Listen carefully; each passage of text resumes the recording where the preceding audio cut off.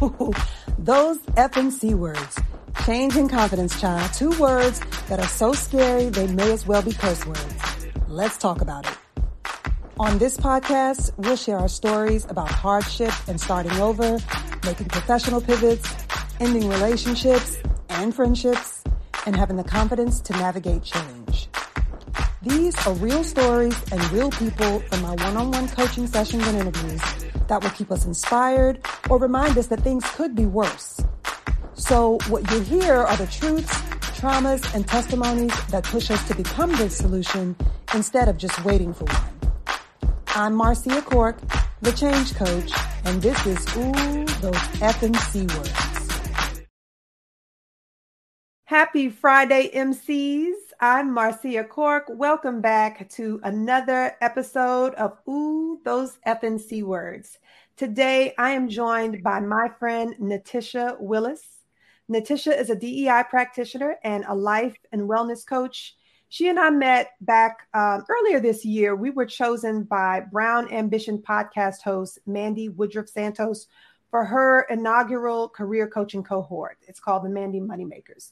So Natisha and I have been getting acquainted for the past several months. We've been meeting and chatting since earlier in the year, and I'm always so intrigued by her stories and her background. And one of those things, in 2018, Natisha made a move that most of us only fantasize about. She left the U.S. and moved to Mexico for a simpler, more gratifying life in Playa del Carmen. So today she joins me to talk about living and working as an expat and how it's improved her quality of life across the board. So we're talking mental, emotional, and financial wellness. She's going to share her story and we'll discuss some cultural differences in things like work styles and priorities as we both observe them in the DEI space. And later we'll hear commentary from 2 additional guests, my cousin, Ashley Cottrell, and my friend, Ioka Blanford, who both made similar moves to Puerto Rico and to Costa Rica, respectively. And I'll have them all share some tips for anyone who's considering making that kind of move, that kind of change, instead of just dreaming about it. So here we go, Natisha. Let's finally get this conversation on the record. How are you, lady? I'm doing amazing. How are you? I am amazing, too. I love those glasses. Thank you. I get so many compliments. Who knew? These throwbacks to the 80s would get so many compliments. I love these glasses. Just one of the things you picked up along your travel? I think so. Well, I ordered them. I saw an Instagram ad. Okay. I ordered them one time when I knew I was going back to Chicago. So I ordered them and made sure they were waiting for me. Gotcha. And then I went back and got a subscription, a prescription, a pair with prescription. I was going to say, not a subscription to glasses. You got glasses coming every month? No, prescription. Wrong prescription. Got you. Well, listen, I want you to just go ahead and set the scene. Maybe with setting the scene with 2018, and because that's when you made the move, right? So what was that moment? What was the incident that made you decide, okay, I'm getting out of here, I'm moving to Mexico? Okay, well, to be fair, right, this journey did not start in 2018. It actually started in 2008, the very first time I ever went abroad. And the very first time I ever went abroad was in the dead of winter. I'm originally from Chicago. And so winters in Chicago, it's so cold, it hurts outside. Yeah. That's what I hear. That's why I haven't stepped up there yet. And so I went to Nigeria with my college roommate for her wedding. And when I got there, they had drivers. This was my first time out the country. They had drivers waiting for us. Everywhere we went, there was a driver to take us. She had a housekeeper. She had someone cooking and cleaning. And I just couldn't believe that somebody I knew, who we were broke together in community college, transferred to the same 4-year, broke together again. I got to put emphasis on that broke part. Had drivers where she was from. And Yeah. I mentioned that it was And I've summertime. heard that before. I've heard that before, that it's a completely different lifestyle. We have Complete. my husband and I have a friend who is a diplomat in Niger, Mm. and he lives like a king over there. Oh, for sure. Yeah. For sure. And I what I know now that I didn't know then is a lot of people come to the States, earn dollars and then send money back home and Yeah. build homes and put all kinds of things into place for Yeah. them. And their family. So, that experience being in the motherland and it's 85, 90 degrees, while Mhm. folks are freezing on the other side of the world, being not waited on hand and foot, but definitely catered to. Okay. It was a much different experience. Yeah. And that moment made me feel like, first of all, this life is available. Okay. To somebody who looks like me. Right. Second, this is Where absolutely, everybody looks like me. everybody, Yeah. it never even, yeah. I was just like, this is the life I'm supposed to have, Yeah. Yeah. And so from that moment forward, every move I made, and I made several, Mm. was really in the direction toward, all right, how can I get to live abroad, right? Okay. So from 2008, in 2008, social media was just getting its legs. We didn't have a lot of Facebook groups. I don't even think groups existed yet, but there weren't a lot of groups of people who were living abroad that I felt like I could align with, right? Okay. So at that time, the only people I knew who lived and worked abroad taught English, taught math, or did Peace Corps. And I didn't want to do any of those things. Mm-hmm. And so, I just said, all right, I'm going to find a way. I don't know what is going to be or how it's going to come, but I'm going to find a way. And in the meantime, I'm going to go make sure I use this passport at least once a year. And so that's what I did from 2008, 2013 or so. I got the wherewithal that I was going to move to Belize. And so that was my first attempt at moving abroad. This is 2013? 2013. Okay. I lasted like 2 months before I ran out of money. I was not able to secure employment in Belize, nor was I didn't necessarily understand how to build a brand or, build a business. Like, in my mind, the final straw was when I met a guy who told me, he would pay me $25 an hour to do some consulting. And, a month later, by the time the contracts were all written out, he basically wanted to offer me the equivalent of $5 an hour.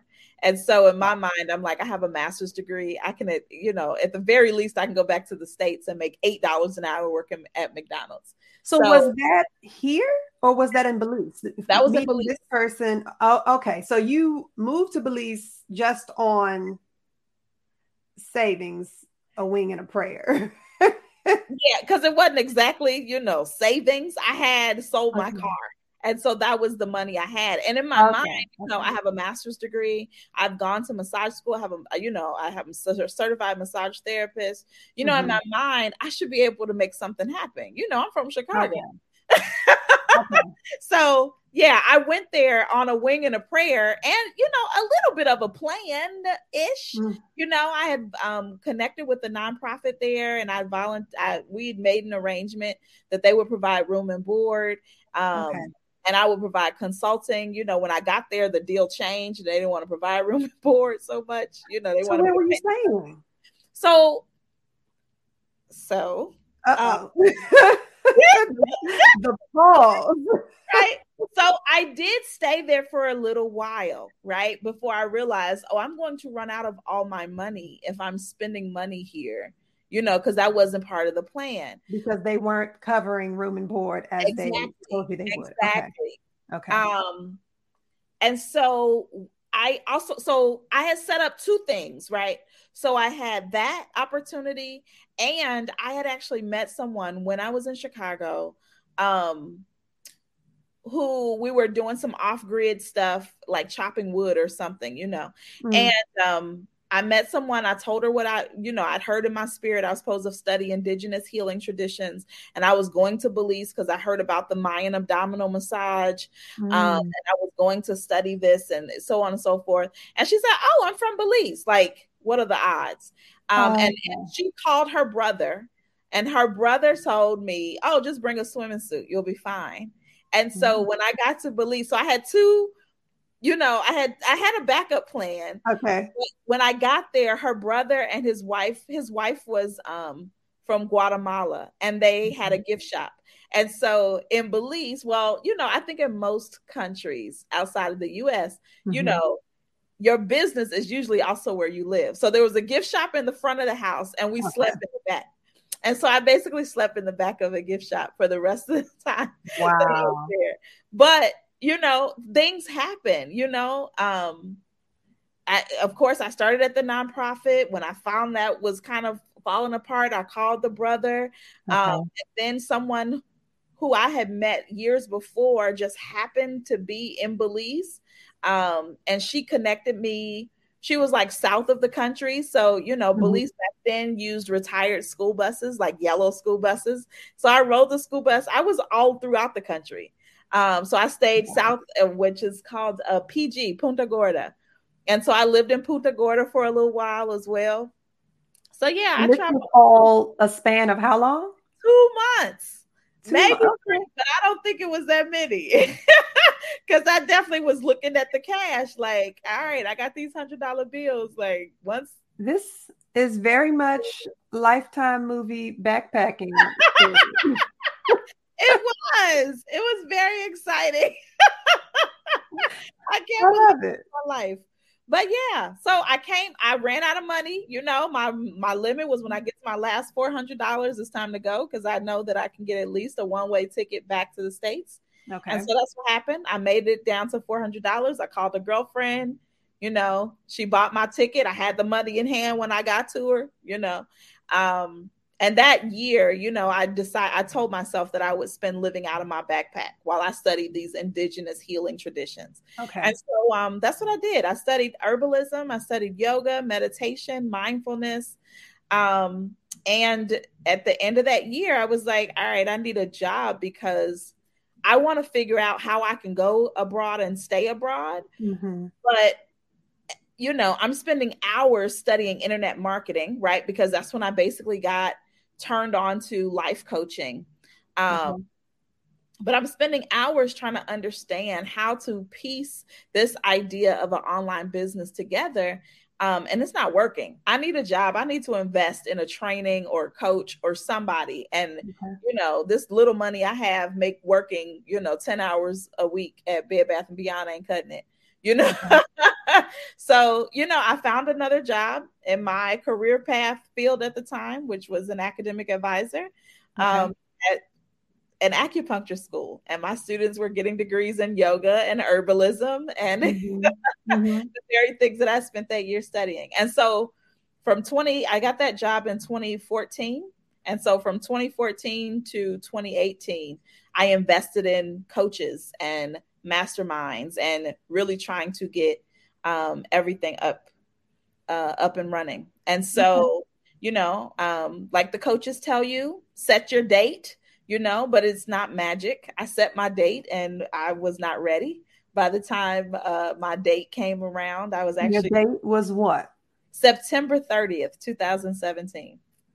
Okay. So you started grinding, I'll say, in 2014, preparing for this move back abroad somewhere by 2017. Somewhere. I didn't know where.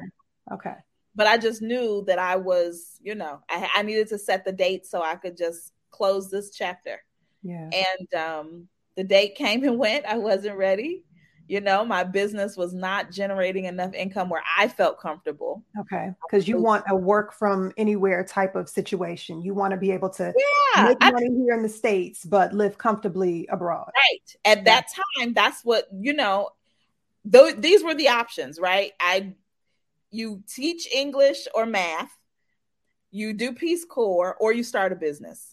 Gotcha. So that was I was like, okay, so I need an online business. I need something that I can do online. So I can be location independent. and I can be wherever I want to be. Okay. Yep, the date came and went. I was not ready.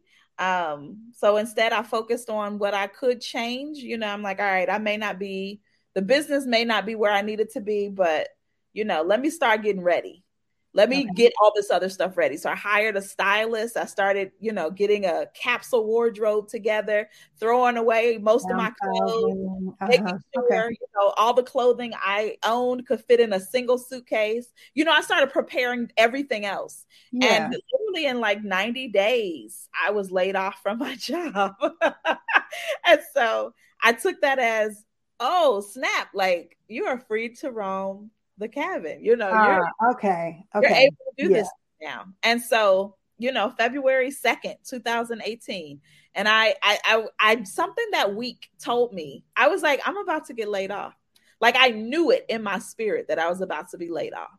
And so it's a blessing in disguise. Oh, I knew it was coming. Okay. And so as soon as it happened, I was just like, it was like the chains had just released me, because in my mind, I've been investing all this time in building a business at the same time while I'm working full time. If the job is out of the way, I can focus on the business. And at the very least, 6 months of unemployment, I know I can go somewhere. I can take a graduate course. I can get a student loan, like use the refund check. Like I know that I can stay abroad for at least 18 months based on, the things that I have acquired in terms of knowledge. Okay. So you're looking at that as you don't have any constraints anymore. Now you don't have the job holding you back. Now you're going to have unemployment coming in. You think you'll be able to live off that unemployment. Yep. And now you have the time, the freedom, and the flexibility to make that move. Okay. So this is 2018. 2018. And all so right. I'd been in the travel community, the Black travel groups for years at that point. And I heard about several different places. Bali, Thailand, and Mexico. Like those were the three on my list. And so Bali and Thailand were like great, but I started thinking about what else do I want besides to just be abroad, and I started thinking about how will my being abroad impact the people who know me, right?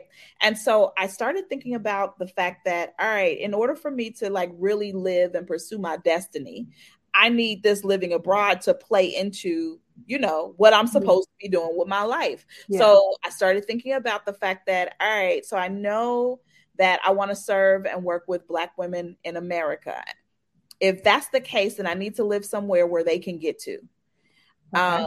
I know that most Black women in America who work a job full time are not going to spend, 2 days to get over to East Asia, then 2 days for the jet lag to wear off. It's just not going to be enjoyable. So Mexico seems the best opportunity. In addition, I'd taken Spanish in high school and in college, nowhere near fluent, but at least I was familiar with the language. Okay. I also thought about how if I needed to get back to the States, I was relatively close. The pros began to, show up. Yeah, and that makes sense. So that a few of the places you mentioned, you said Thailand. Yep. What was the other one? Belize? Bali. Okay, because you've already done Belize. Yeah. You're probably not doing Belize again at that point. Yep. I'm like, okay, I did it. I know it. And I have, and then Mexico, and that makes sense. I have this list. I'll share it in a bit, but it's the top 10 places that Blacks typically move when they decide they want to move abroad. In Mexico, I want to say that area you're in, Playa del Carmen, is number 11 on BlackNoir.com's ranking order. Okay. And like you were saying, it makes sense in terms of proximity, the amount of time it takes to travel there, the affordability. It's a popular destination for things like music festivals, for where it's located. We're gonna see people that look like us. It's close in proximity to Cuba, close to the Caribbean islands, which will explain I didn't even know all that. Yeah. So and that makes sense. So it's explaining the indigenous peoples and populations that will be there so that we as Black Americans can feel comfortable there. So that area, Playa del Carmen, Tulum, both along that Yucatan Peninsula, that area makes sense for a lot of people who decide to travel abroad. or move abroad? It has definitely been the perfect place for Okay. starting this journey. All right. So so tell me about, and this is probably a good point to bring the other guests in as well, because I want to hear about the logistics. I think people who have already played around with the idea of moving just have that kind of spirit. Like you said, this was in the works 10 years before you actually made the move.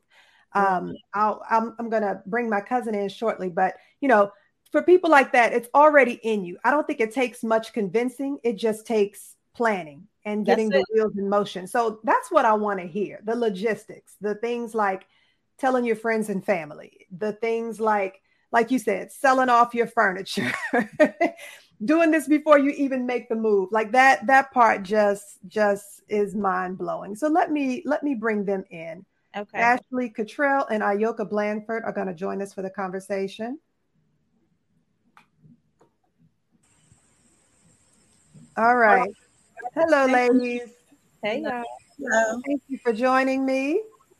So you guys have been listening into this conversation. So I want to hear from all of you. Like what how does that happen? How do you make up your mind to make such a move and start preparing the people in your lives that you're about to make this drastic change in your life? I'll start with you, Ashley. Go ahead. Okay. I get to get some insight into the process now. By the time I heard about it, you were already selling things off and telling the family that you were leaving. So share with us your process, everything that was going on in that mind of yours when you decided to make this move. So similarly, I think that I was at a stage. I would say I was at a stage in my life. I was 25 at the time. Quarter life crisis, I guess they say. Not quarter life crisis. But had my degree, was working, and just didn't feel fulfilled, and considered moving, and just didn't know where I wanted to move. And I had formerly lived in DC for my internship. It was way more expensive up, in DC than it is in Virginia or Southern Virginia. And then took a trip. I think I went on a cruise that year before with some friends, and we went to the island on a cruise. I think it was Cayman Islands. And so just experienced that and was like, you know what, I think I want to live in an island type of area, eventually. Okay. And, you said the Cayman Islands? Cayman Islands. It was on a cruise. Okay.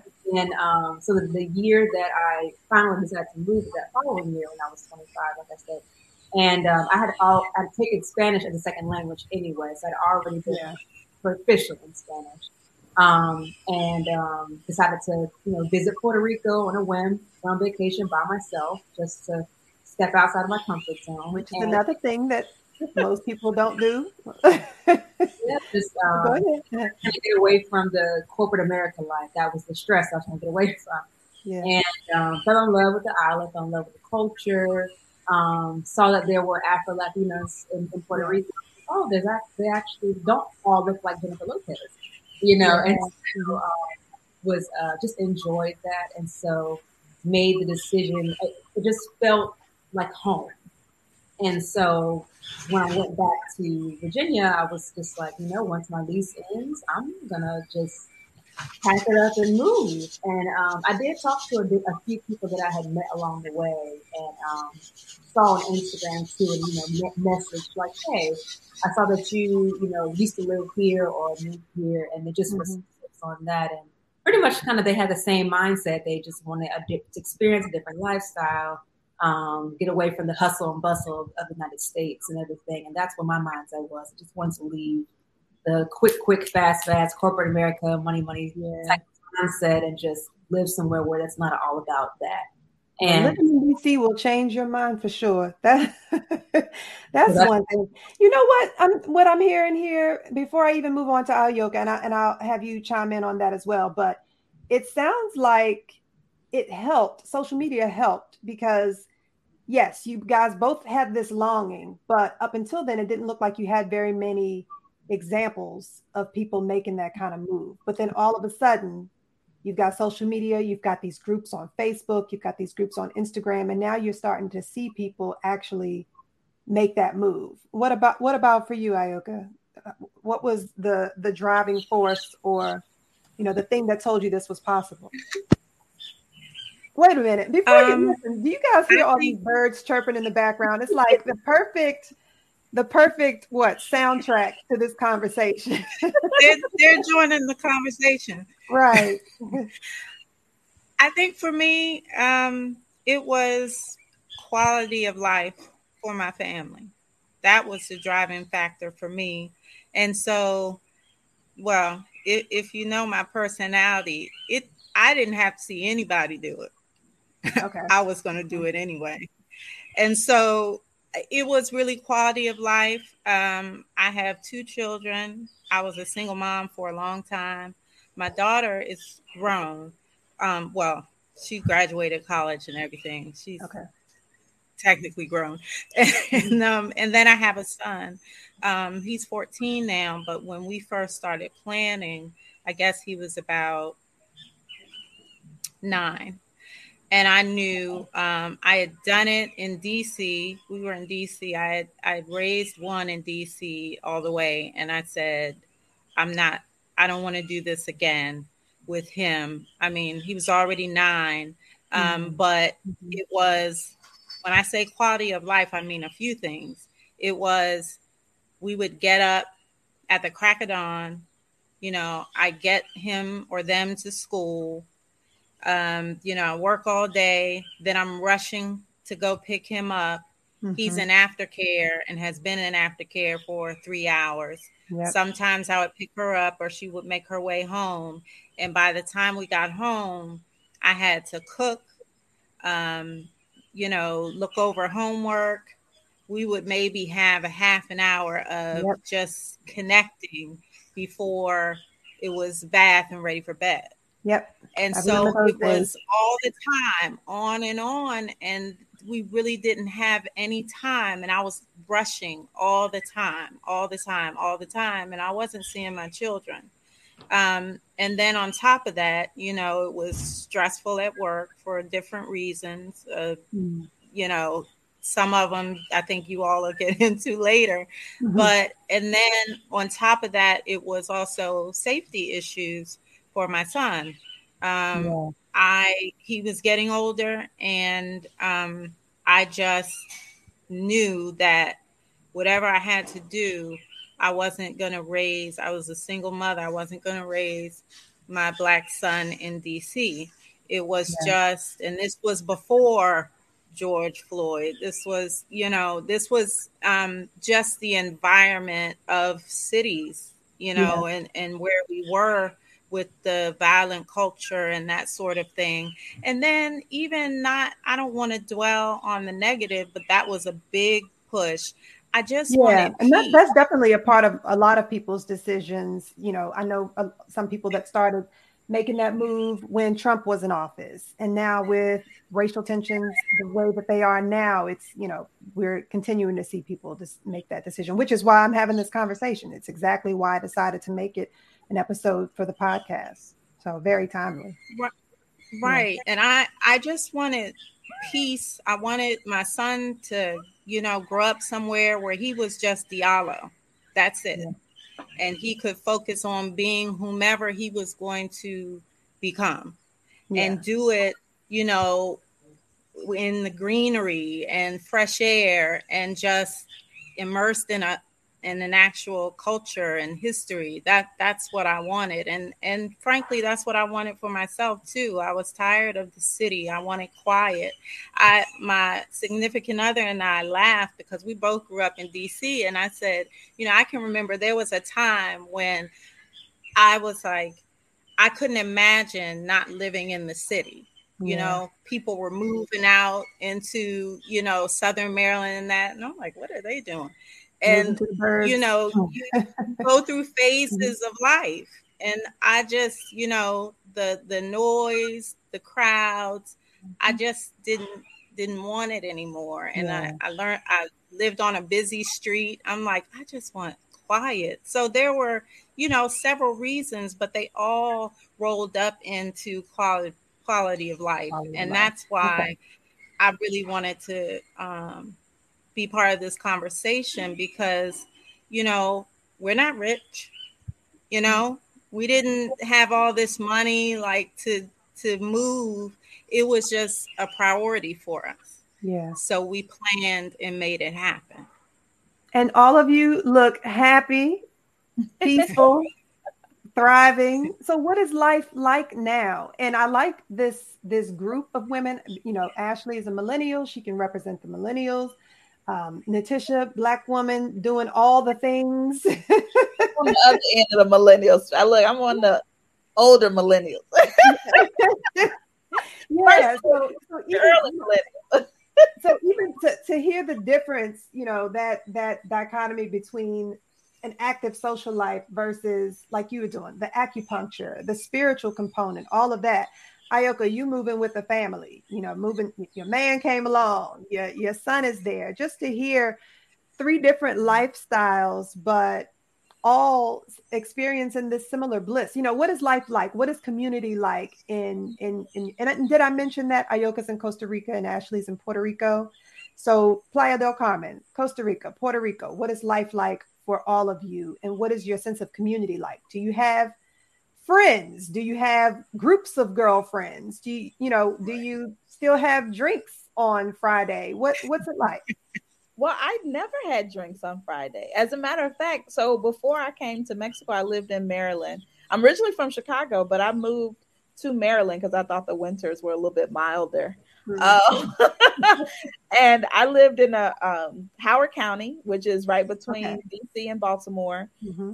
And, you know, my Friday nights, I spent most evenings and weekends working on my business. You know, so I would work during the day and I would be in the house. You know, I may go to an event, maybe. Okay. But most of the time I was working. You know, I remember my acupuncturist my acupuncturist, not my therapist. It was my acupuncturist who said, "What do you do for fun?" I'm like, "What do you mean? This is fun." Right? Like, that's what, you know what I mean? Like, if I was running a program, my entire life from this massage. Listen, I felt like, you know, I had my Massage Envy membership and I was thinking about how I'm gonna be a millionaire in, you know, 5 or 6 years, like build $1 million business. And so coming to Mexico, number one, on unemployment, you know, that first 6 months, my life was very much so going to the pool most days, you know, riding my bike, listening to podcasts, trying to shift my mindset. Then I started working out again. But now, you know, I feel like I have a bit more balance. You know, I work full time. And let me be clear, I actually just got back to Playa del Carmen, right? Like, I took 8 months to come back to the States. Oh, that's right. Mm-hmm. Yeah. Yeah. So I kept an apartment here, but I took 8 months and went back to the States. Okay. And I realized, I can't live like this. Right. Like, here, you know, I close my laptop at 5:00, promptly 5:30 max, you know, and I go out and make sure the sun sees me. You know, I ride my bike, I listen to music. Now there's a pool on the rooftop. So, you know, I take my swimming lessons, or I definitely meet with girlfriends more here than I ever did in the States. Because in the States, you know, you have to, especially trying to go into DC, you got to worry about parking. You got to schedule ahead of time. Here, it's like, all right, where we meeting? Like, who's eating? Like, what we eating for dinner? You know, somebody's contacting me, texting me, WhatsApping me for dinner or breakfast plans, or, hey, did you see this event? You know, I have a much more balanced life. And is your sense of community now, and any of you can answer this, is it Black expats? Is it other Black Americans who've moved to the country, or is it a mix of locals and expats? It's Ashley, a mix. You shaking your head. I have a mix. We have been coming here, I guess about 4 or 5 years before we moved. Okay. So and so we had some Tico friends, or Costa Ricanas. Okay. And Ticos and Ticas. So we had some. That was mostly what we had. Now, since we've moved, I plugged into this group called The Tribe, and The Tribe is Black people who have moved not just from the United States, but throughout the diaspora and have moved to Costa Rica, specifically this side of Costa Rica. So there are a lot of us in that group. Now, some people still go back and forth to their home country, but in that group, there are about 150 people. And that's not including their spouses, their children. So between that and, we talk about finding your tribe. My background was PR, but I've always at heart been a writer. And it's maybe a week after I got here, somebody posted something in the group about a Black writers group. I was like, my people. And so we meet every week. And then, I've become friends with some of them. So outside the meetings, we chat or get together for brunch or whatever. And then when David got here, he went back. He didn't come with us. That's my significant other. He didn't come with us. He stayed back to close some things out. Then he came and went back. So now he's here for good. So we're just kind of finding our way, or our feeling our way and getting our groove now, to be able to go out with friends and go to different events, because he and I, we used to, date night was sacred. We used to regularly do date night, and we got out of that with the pandemic. So we're trying to get that back here. And we love music and love to dance. So don't think because we're not millennials that we won't be going out and, but at the same time. No, that's exactly what I'm asking about. What is life like? Quiet. We love our quiet, so we can go into town. We purposely didn't buy anything in town. We can go into town when we want to, have some drinks, hear some music, and come back in the quiet. And we have a pool. I could listen. Yeah. Let's talk about the cost of living. I wouldn't have been able to have that in DC. I mean, we have a 4-bed, 2-bath house with a pool on almost an acre of land. Wow. Hello. So we can stay here and be good, and just chill, turn on our music, make some little drinks or whatever, invite people over, or we can go out. But I think, I like that. I think the ladies will all speak to this. It's like you have more of a balance. You can choose. Sometimes you want to chill where you are, or you can go out. But even if you're working, I'm not working full time, but it's easy to walk away from that. And you don't feel so pressed about getting away from work, because your baseline is different now. Like you're not like this. You're like, okay. I can say I experienced that in Hawaii. So, it's still a lot of the comforts of home, but definitely a slower lifestyle. And I remember when we went as a family, I guess this was last year, and I said, I was like, what do people do here? What is and they're like, everybody, we own bars. We own, it seems like I didn't meet any people who led this very corporate life, or, were still heavily involved in technology or things like that. It was just very zen. It was more or less beach life for most of them. So it's a Puerto Vida, man. Yeah. That's how it is. With Puerto Rico, to answer your first question, there's a mixture. So I've met other expats here, because Puerto Rico is a U.S. territory. So it has its own government, but they have a partnership with the U.S. government. So it's a different country, but still within the country. So I met other expats here, a lot of African American or of African descent expats too here. Different reasons, military, work, marriage, excursions, things like that. And then also met the locals, the Puerto Rican, the Boricuas, met them and made friends that way too. So it's a nice blend. I have my local friends and then expat friends that I kind of split time between. And then same. So I don't know if it's a Caribbean life or if it's just life outside the States, but everyone's always doing something non-business. Excuse me, dancing, salsa, bachata, all of that. That's every weekend, probably at every bar on weekdays too. Bars are everywhere. It's a bar next to my apartment complex. Bars are everywhere. Coffee is here too, so there's coffee shops everywhere as well. I've actually met a friend at a coffee shop because we were both working remotely. So it's always something to do. And then, of course, tourism, because it's an island. There's still plenty of touristic activities you can still participate in and meet tourists that way too. And so this is always something to do. And like you all were saying, it's easy to close the laptop and go live life, go to the beach. Yeah. Someone's probably calling or texting right now. You're going to do something, you're going to go out, eat, something like that.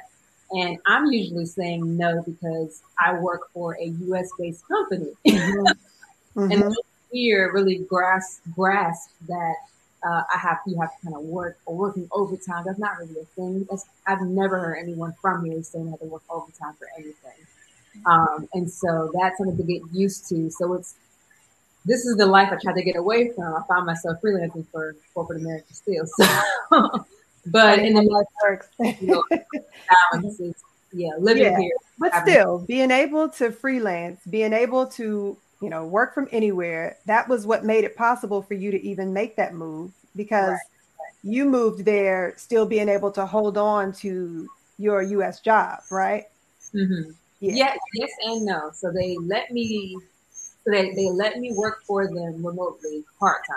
They were like, okay, we're going to let you do it, but part-time. And so that actually helped, that encouraged me to step out of my comfort zone and meet people and network. And I actually met people on the island that I was freelance for too. Okay. And so that was how I got written. Like other half the income coming in, and then on from there. Okay. All right. So listen, I want to go through this list because you all have mentioned actually something that I hadn't even considered, which is while we're talking about expats, it's not just Black Americans relocating to where you are, it's Blacks from other countries as well. Mm-hmm. So it's really representative of the African diaspora because, I mean, it's a melting pot of culture now in all of these places, it seems like. So I want to go through this list, the list that I mentioned earlier from blacknoir.com, the top 10 places for Black Americans to move abroad. So maybe some of these people are represented in the melting pot that is, your friends and neighbors now. But tell me what you think of this list. I don't know. I think that it's in ranking order. So I'll start. Number one, they have is Medellin, Colombia. Yeah. So let's see, Colombia, they boast affordability and an active nightlife scene. So that seems to be the draw there. Mm-hmm. Number two, Lisbon, Portugal. And they say that Portugal is rich in diversity and culture and has affordable healthcare. And you know what? That's the only country that mentions the healthcare. So I want to circle back to that. Let's make sure we talk about that in a bit. Don't let me forget. Number three, Belize, City Belize. Natisha, you mentioned Belize earlier. Mm-hmm. Let's say they say there's lots of Black history and culture there. It also has the highest population of people of African descent than any other Central American nation. And that kind of supports what I was saying earlier about the that Yucatan Peninsula, that it's already a very touristy area. It already draws a lot of Black Americans. And so, we go where we know or where we see other people already. And so that's what this has given me. And the slave ships didn't just stop in the Caribbean and Brazil. They dropped people off all up and through Central and South America. So I don't know. And I know the Afro-Mexican population actually just started being counted on the census. So I don't know if I don't know that about those numbers. That's interesting because I do know the Garifuna population in Belize is pretty large.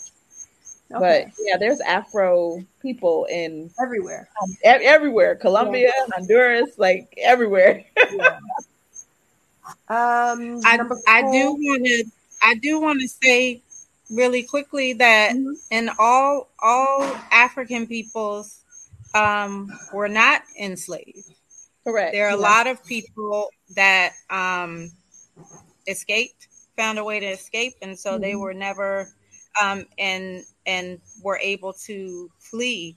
I remember someone was telling me recently that a reason why a lot of people ended up in Central America, African peoples, is because they were able to if they were able to get away, they knew how to hull out a trunk, and they got into, they made a boat, and the current just took them, because I mean, it didn't have sails or anything, and so a lot of people ended up in this area.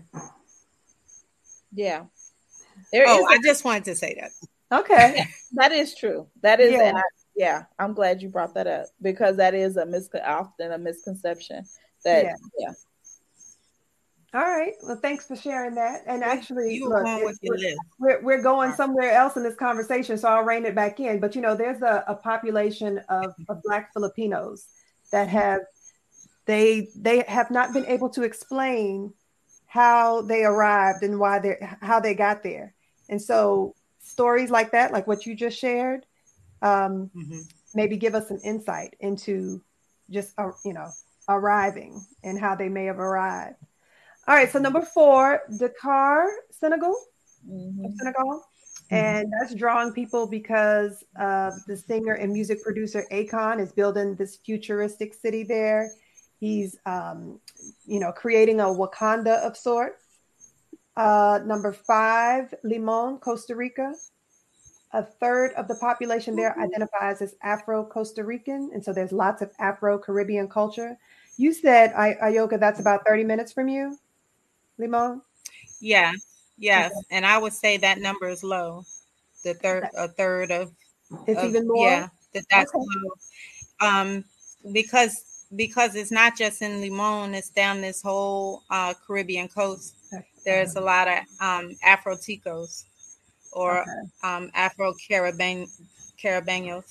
So, and then there's some people who they just identify as Tico or Tica because their families have been here for 4 generations, 5 generations. If you look at them, they to our eyes, to our American eyes, they look Black, but if they did a census, it would be, they would check Costa Rican. You know what I mean? So because someone doesn't identify, that's a very American lens to look through. More of a national identity than racial identity. Right. It's not. They don't identify racially. I guess that's the best way to say it. Here is they're Costa Rican. Okay, where did I leave off? Number 6, Accra, Ghana. There are about 3,000 African Americans living in Accra right now, and I'm sure that number has changed. Lots of celebrities have been talking about relocating there. Dave Chappelle has mentioned recently. Stevie Wonder has mentioned recently. So there's this resurgence of people making their way back to Ghana, but then they mention Accra specifically. Number 7, Panama City, Panama, says that is most welcoming for Black travelers and very affordable. Bangkok, and Thailand. That's also half an hour away. Oh, really? Okay. I did not know that. All right. Bangkok, Thailand, boasts safety for Black Americans. Barcelona, Spain is number 9. Says it has the lowest cost of living in Western Europe, and then combined with a very successful and thriving expat community. I don't really know what that means, a successful and thriving expat community, because that seems to be the case with all of these. And then lastly, Montreal, Canada, and that's ranked as one of the most multicultural countries in the world, has a strong African and Caribbean culture, and with this actually makes sense. has the lifestyle that most closely resembles what we're used to in the United States. So that's what draws them there. What do you guys think about that list? Yeah, I've met several people who came to Puerto Rico to travel from a few of those places. Medellin. I actually went to Medellin 2 months ago and met 2 Black people who are from the States that recently moved there. Too. So definitely have experienced that through meeting other travelers. Yes, this whole culture of global nomads. Y'all just in and out from everywhere. The challenge with those types of lists that I found for myself is you don't really know, just because the list tells you that there are expats there or there are Black people there, you don't know if they're your kind of Black people until you get there. You know, like you don't know if you know, like, are there retirees? Are they digital nomads? Are they people who are just hustling, grinding, trying to, stay abroad, like backpackers? You know what I mean? And so I'm so used to hearing Black people are not a monolith. And so those types of lists, like if you try to make decisions based off of those lists, a lot of times you'll find yourself disappointed because it's either not exactly what you're looking for. You didn't know what you were looking for until you got there. Like there's just so many things that you just don't know. Yeah. So, it sounds like even if this is just the list that you work from, to say, okay, let me check out 3 of them. With all of the groups that exist now on social media, you are bound to find your tribe. Like we were talking about that Blacks in Tulum group on Facebook. That's 14,000 members. Yeah, but all those people find a little bit of something. That's what I'm saying. Like all those people are not in Tulum, right? All those people have been to Tulum. So the resources are there, but I would say hold them lightly. You know what I mean? Like, don't try to commit to something based off of what you find online, because what's going to happen, you get to a place and you're going to bump into somebody and they're going to tell you about this other place that's not on the list, and you're going to be faced with this, this opportunity, like, do you go and check it out? Or do you try to hold fast to this? No, I got this list. I got to follow my list. You know what I mean? And then just do research, like you're saying, do research for yourself for based on what you're looking for. Because I agree, the list, like, unless they put it in, and maybe it is, I haven't seen the list, but unless they give more context to it, it's like, what are the criteria that they were looking at to say this is a great list if you're if you're Black and you're thinking about moving abroad? And it may have something to do with, I'm pulling out some of the highlights, some of the comments that they mention in each description, but it could be based on a number of things. It could be the population, the amount, the percentage of people in these places, that sort of thing. But just hold it. So this is what I want to make sure I get from each of you, though, because you've done it. What do you recommend? What are some tips? What can you give people as starters, as guidelines for navigating this type of move? You've done it. You've got the best and the worst outcomes. What's that? Do your research. I mean, what is motivating you to look into moving abroad? Like, what is your motivation? What are you looking for? What things are you interested in or passionate about? Make your list and then use your list to start doing the research against countries and see how they stack up on your list. I mean, that's what I did. And that's what I think in our own ways we all did. We decided we were looking for something else that we didn't have where we were.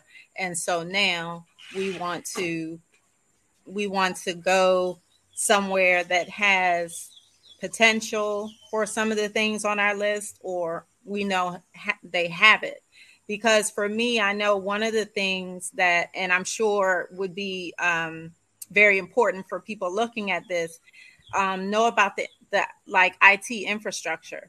know about the connectivity, because, in Costa Rica, for instance, it varies depending on where you are. Okay. It's still so very for a work like they from anywhere kind of situation. That's important. Right. Yeah. Right. Yeah. You need to make sure, some, like my area doesn't have fiber optic yet. They have Wi-Fi. So I have a connection, but I don't have as strong as maybe I will have one day. And those types of things. And you mentioned healthcare. I'll just say this real quick. Yes, Costa Rica has excellent healthcare, and they have national healthcare. And so, I think a lot of times, qualify already? And I'm not going to get into politics, but people, I think people for the healthcare have already. This, do you qualify yes, for the healthcare I mean, already? I can go. Yes, I can go. I'm going to pay differently than once I have my residency. It'll be cheaper. But right now, the healthcare quality is so high that I want to go, and just as importantly, I can pay out of pocket. Yeah. Like my son had to go to the dentist because he had something going on and he had to get teeth pulled. He got 2 teeth pulled, and it was the equivalent of $80. Okay. Hello? Yeah. $80. That's about the cost of a cleaning here. Right. I just get cleanings, and that's with insurance a lot of times. I just get cleanings, and my cleaning is like $25. Oh, no. 75 to 80 with the x-ray and the fluoride treatment. and that's just the copay. And I'm getting an x-ray and fluoride treatment for my $25. Yeah. So it can be figured out if you want to figure it out. And what's the healthcare like for both of you in Playa del Carmen and in Puerto Rico? So for Puerto Rico, it is, it's because it's still U.S. territory. Everything is U.S. dollars here and everything. But it's affordable for someone who's from the States because we're used to those prices. Yeah. But since the income here on the island is extremely low, almost basically poverty, that the healthcare here is expensive for people who are from here. Okay. But my pocket for my healthcare insurance, it's $135 a month, and that's pretty cheap, for the States. But here, it's too expensive for many families. So we face the same situation, just based on their income. Yeah. Okay. Yeah, no, the healthcare is affordable here. But, to be completely honest, you heard me say I studied herbalism and acupuncture. So, that's how I heal everything with herbs, acupuncture, and massages. So, I can't, I have a friend who wanted to go to an English-speaking hospital. And I do know that, when you go to places where they speak English and they serve primarily tourists, then it's a lot more expensive than if you can speak Spanish, or if you know someone who speaks Spanish, who can go with you. To your question about the one thing that I would recommend, lessons learned. Yeah, the one thing that I feel like living in America, living in the US, there's this expectation for perfection that I think really damages our ability to experience, have an amazing experience, because we're expecting perfection. And so I agree, yes, do some research, but the biggest part of your research needs to be putting your body in the space and seeing if this is a place that you want to come back to. Yeah. That I think after being here for 4 years, that's actually one of the reasons I started renting out my apartment for a week at a time, because I realized people were doing all this research online, but if you don't come and actually live the way that I live, right? Amazing. So I'll set up, the food delivery that I use, the juice delivery. I have the massage therapist come to the house for you, like the Spanish teacher I use. Like, if you're not living the way that I live, Yeah. When you come here, you're not actually having the experience you're going to have. Right. You're still getting a tourist experience. Exactly. So as much as possible, try to come to the place, visit the place, right? Try not to do the all or nothing thing, which I think is typically what we do. It's like, well, I'm going to throw cares to the wind and now I'm packing and moving. Yeah. No, come visit. Use some of those vacation days, especially, you know, if you can work remote, like come and visit and see what it feels like to be here and to actually live here. And I heard that was consistent with each of you. Each of you made multiple trips there before. I didn't, but well, but that's your lesson learned, right? But that's so true. Just sorry, really quickly. That's so true here in Puerto Rico too. People who have stayed the longest and actually were able to enjoy. I mean, wasn't to enjoy about the island, but to enjoy lifestyle outside of the States are those who embraced it, because there are still people, and I've met other people from the States here who can't stand living here because, oh my gosh, no one wants to speak in English. I'm like, well, it's not, no one is, or it's disorganization. And I wouldn't say disorganized, but because we are so to the T in the States, outside of this kind of feel a different orientation. What are they to the T in the States? That's the thing. It's like, all right, sir, how long you stay in that line for DMV? How often you complain about how rules apply to some folk and don't apply to other folk? Come on. Like, right. This is a great conversation, and I want to be able to refer my students to this conversation too, because you know, this is what I have them do. So you all are living it. I know all of this theoretically. I teach, you know, cross-cultural communication, intercultural communication, and the projects that I have my students do is to do country profiles. And so at the end of that semester, at the end of that class, they've gotten 25 to 40 different profiles of countries. And so I'm having each one of them study comportment in the streets. You know, how do I conduct myself in education? I'm having them study it for education, for healthcare, for business, the different things, the different reasons they would travel there. Is there a particular etiquette? Is there a way to conduct business where we have to form relationships first before we get to the business? Are there different orientations to time? That's what made me think of this. Different orientations to time where, you know, here in the States, we say that we have a monochronic orientation to time. We expect things to happen one after the other at a specified time.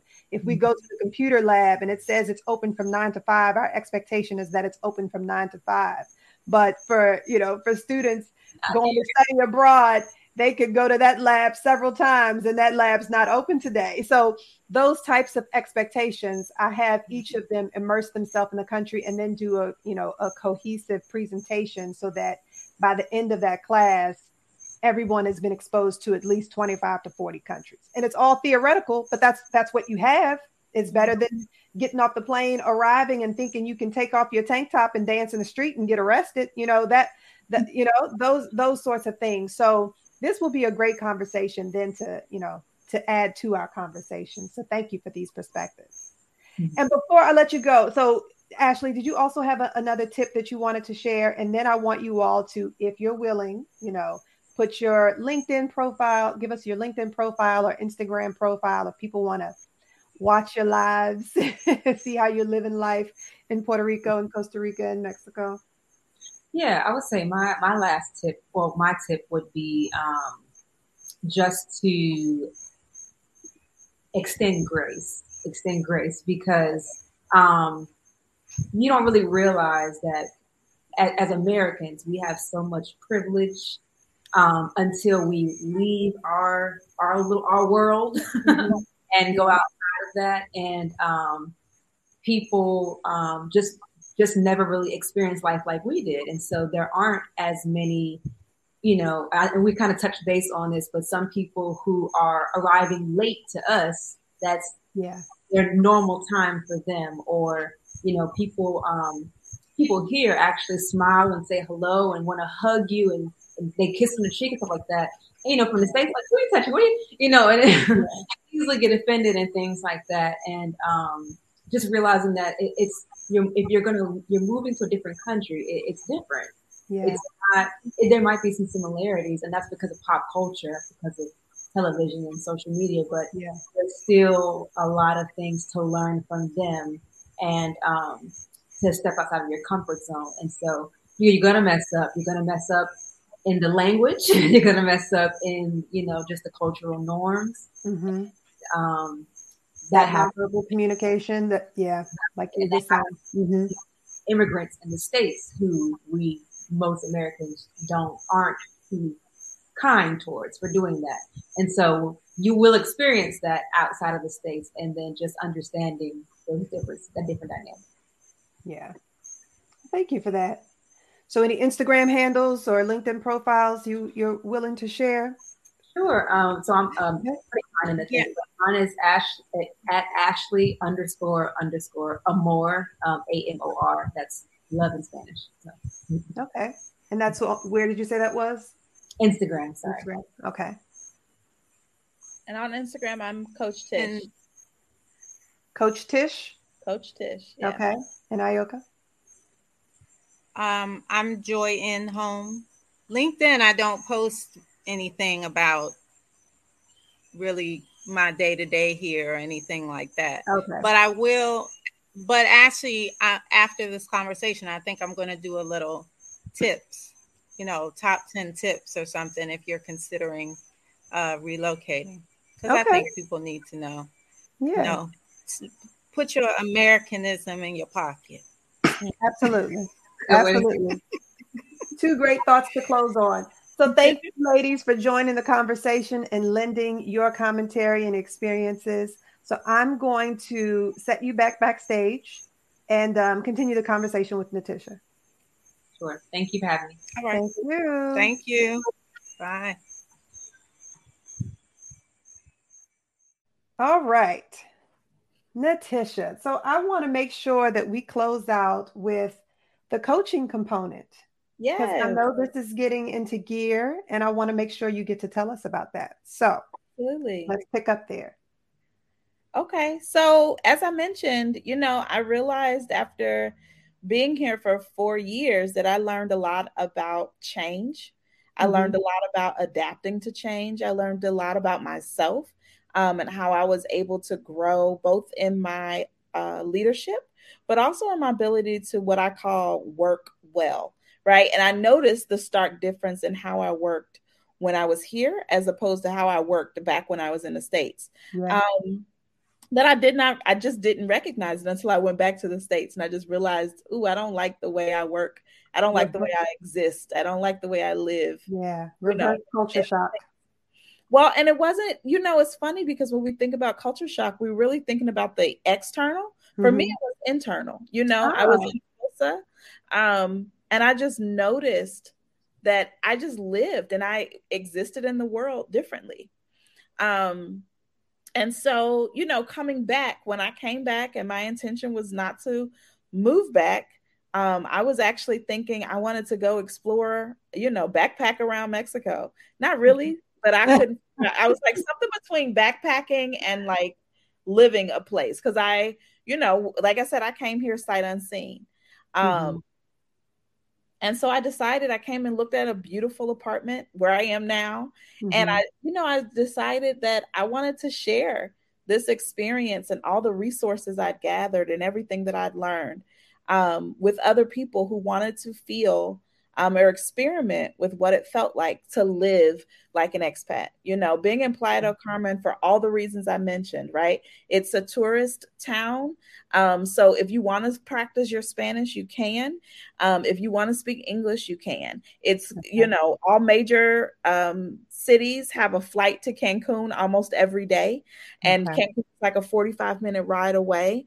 So you can get back to the States, if you needed to. But there's like this, I think this is just the perfect place for experimenting with what it feels like to live abroad and just testing it out. And so I decided I would, for 1 week at a time, like I would share my space and share all my resources and really support people in what I like to call, like I said, working well, leading well, and being well, and thriving as the best version of themselves. I love that. How do they take advantage of that? How do they connect with you and get that coordinated? They can reach out to me. What I would, if you reach out to me on either Instagram or LinkedIn and just let me know that you're interested, and I can get you all the information from there. Okay. And before we go, just, I know that you're working in diversity, equity, and inclusion. I am. And how has this shaped, because it's been more or less since you've been living in Mexico that you started working in DEI. Yeah. So how did that shape or reshape the way that you work? The interesting part, I've always been Black. Right. Really? But I don't think I necessarily thought about it as part of my identity and what that meant. I started working in DEI as in a full-time role in 2020, toward the end of 2020. I joined our diversity committee in April of 2020. And what I realized, I think in earlier part of the year, working in DEI, like this was a different language, right? Like I was learning terms like intersectionality that I really had glossed over before, and things that I just hadn't thought of, and so I think being in a different country, when you start to see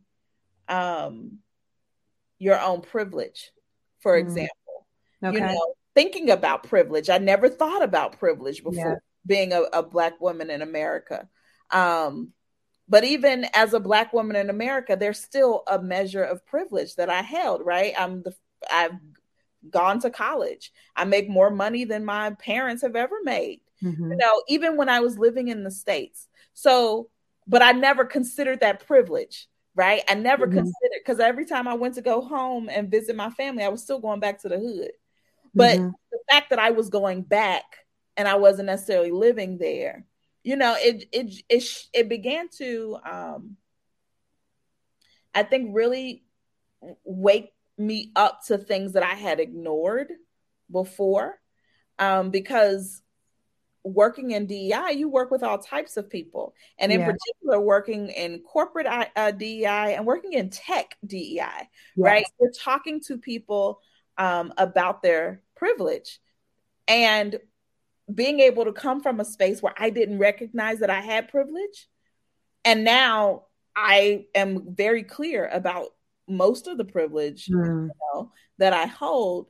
It gave me, I think, a different perspective than some of my counterparts. Yeah, I wish that I had the practical experience, what you all have, actually living abroad, instead of it being just theory based. So I know, I've studied countries inside and out. I've studied managerial styles. I've studied communication styles. What I was talking about earlier, the preferences to orientation, time orientations, and how that impacts the way that we do work, deliverables, an expectation that something is to be delivered on a specific day and time versus this is done when people are happy. This is done when the team is cohesive and we all get along, just different standards for what success looks like.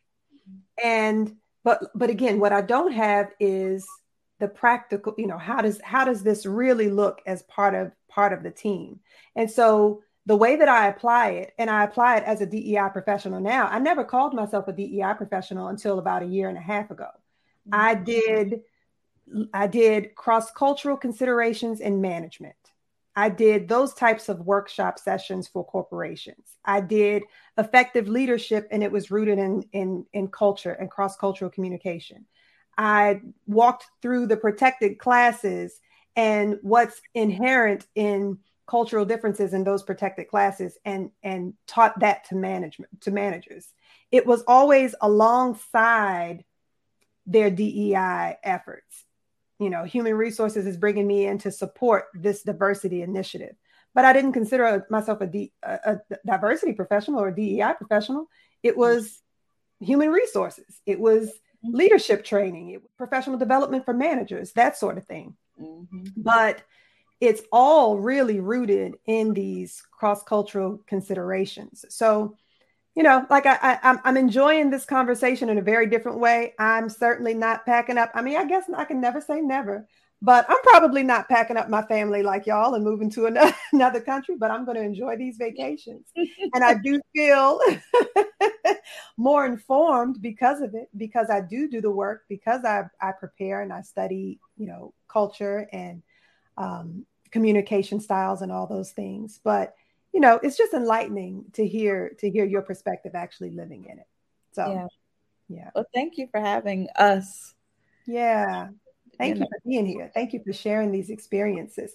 So where can people find you? You've already mentioned being able to connect with you on LinkedIn and Instagram for renting out the space. But is there any specific projects related to the coaching or any, you know, cohorts or one-on-one coaching that you want to? For sure. My website is letitiawillis.com.